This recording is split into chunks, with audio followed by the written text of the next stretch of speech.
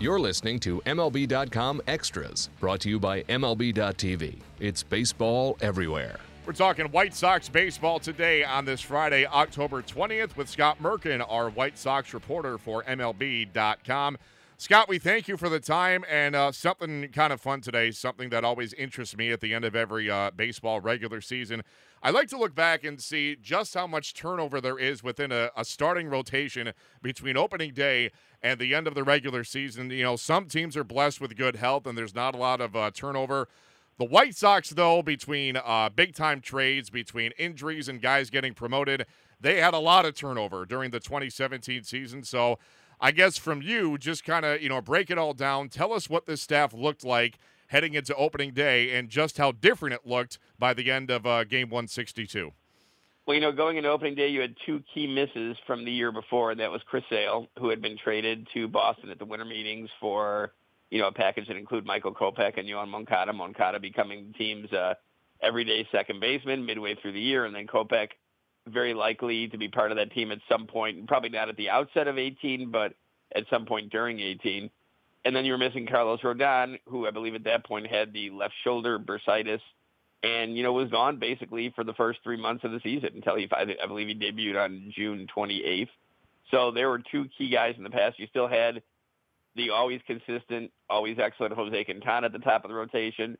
You had James Shields back. You had Miguel Gonzalez in there. You had Derek Holland, who, was kind of a veteran who they were taking a chance on to see if he could bounce back and find something this year and, possibly even move him or see how he fit as it went forward.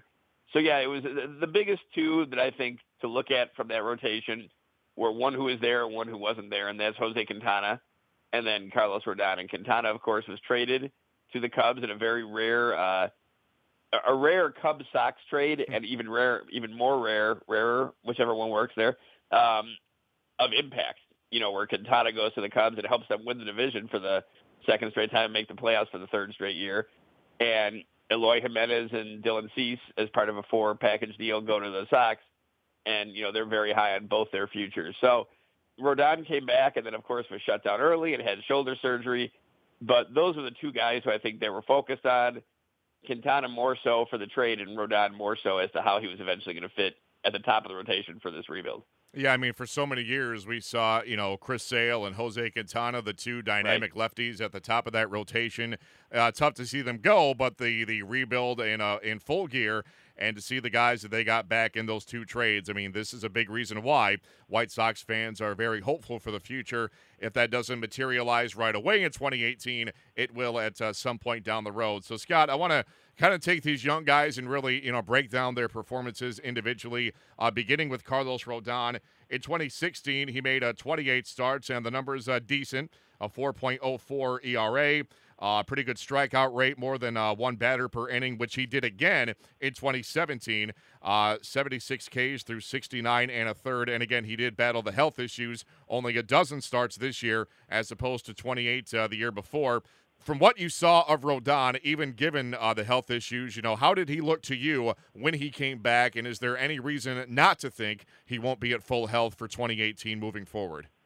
Well, I mean, Rodon has a chance to be elite. There's no question about that. We've seen that, both his first two full years. Well, I guess 15 wasn't quite a full year, but 15 and 16, he had great finishes, where he put together an 11, start stretch where he had an ERA right around 2. And he had that a little bit this year, too, where I believe he had like 48 strikeouts in 35 innings. The problem with him this year was just the health, and it was a weird thing because there wasn't a lot of information going on when he was down in Arizona kind of working. The Sox kind of played that close to the vest, and we finally, the Sox were in a series in Arizona, and he talked then and was great and told us, what he was going through, what he was doing.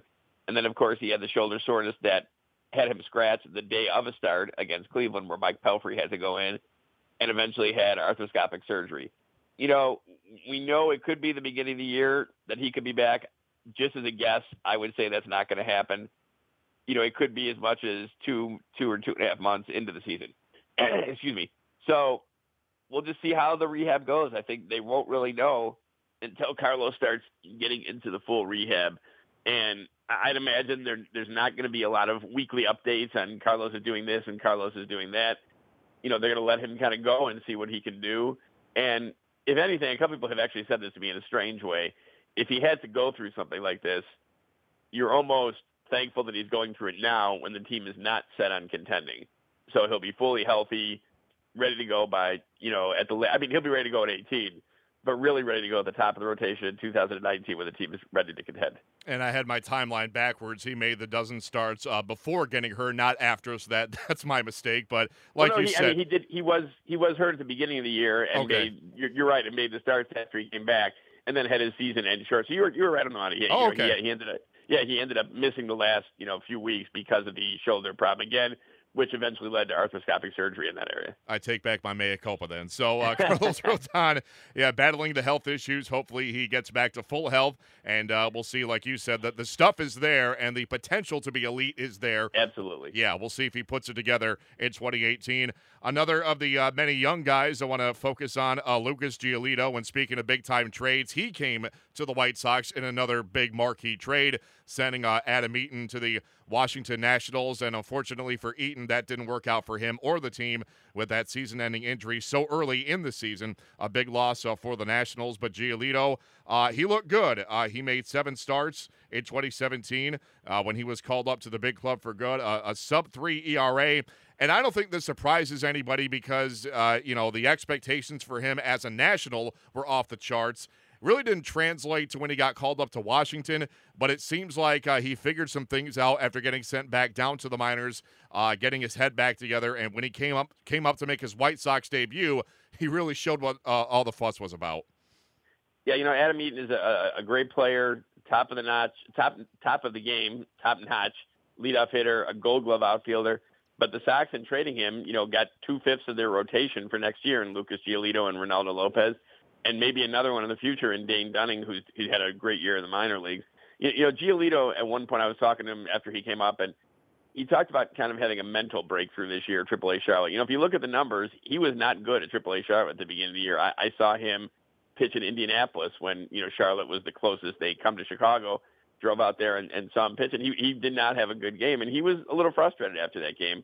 And I think eventually he stopped trying to be Lucas Giolito, the number one pitching prospect in baseball, and just was Lucas Giolito, a good pitcher with good stuff and a good plan out there.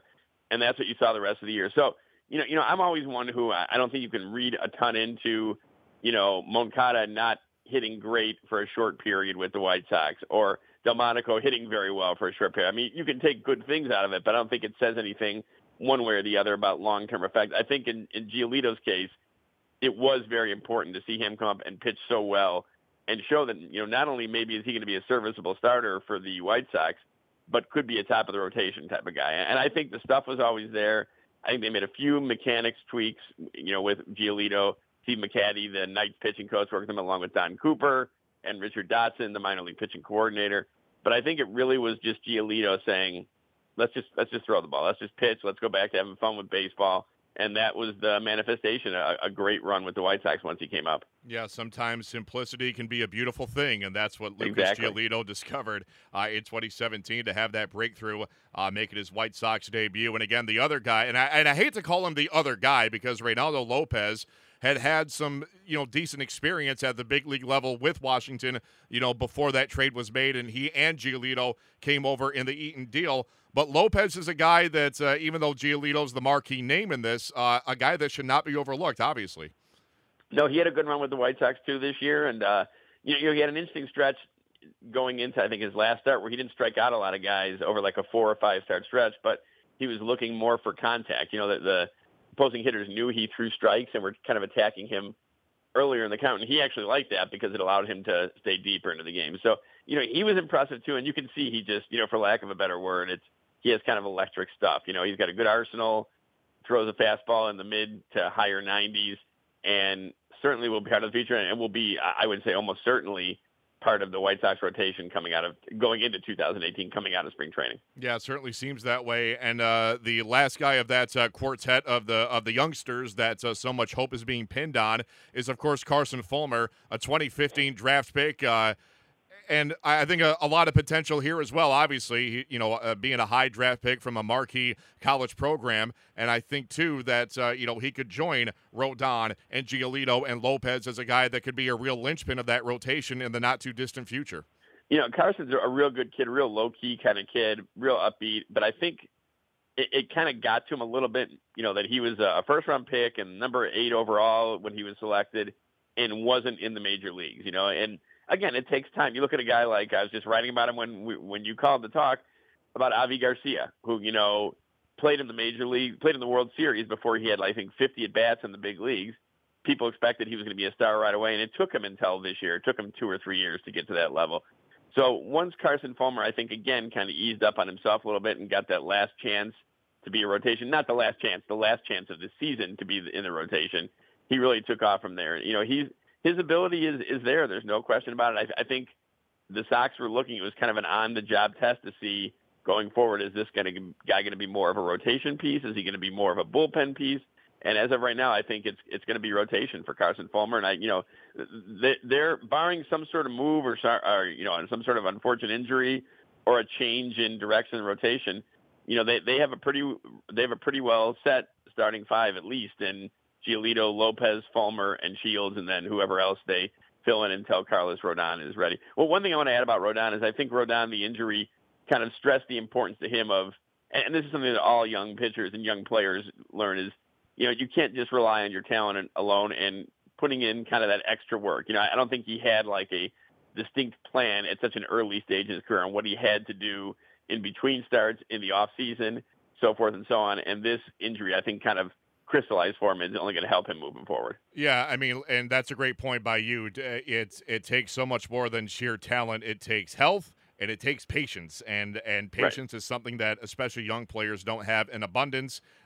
You learn to develop that, and that is a key component of development and of getting to where you want to get at the big league level, no question there. Scott Merkin, a pleasure as always. We'll do it again next week. In the meantime, Matt Waymire signing off for MLB.com Extras, Chicago White Sox.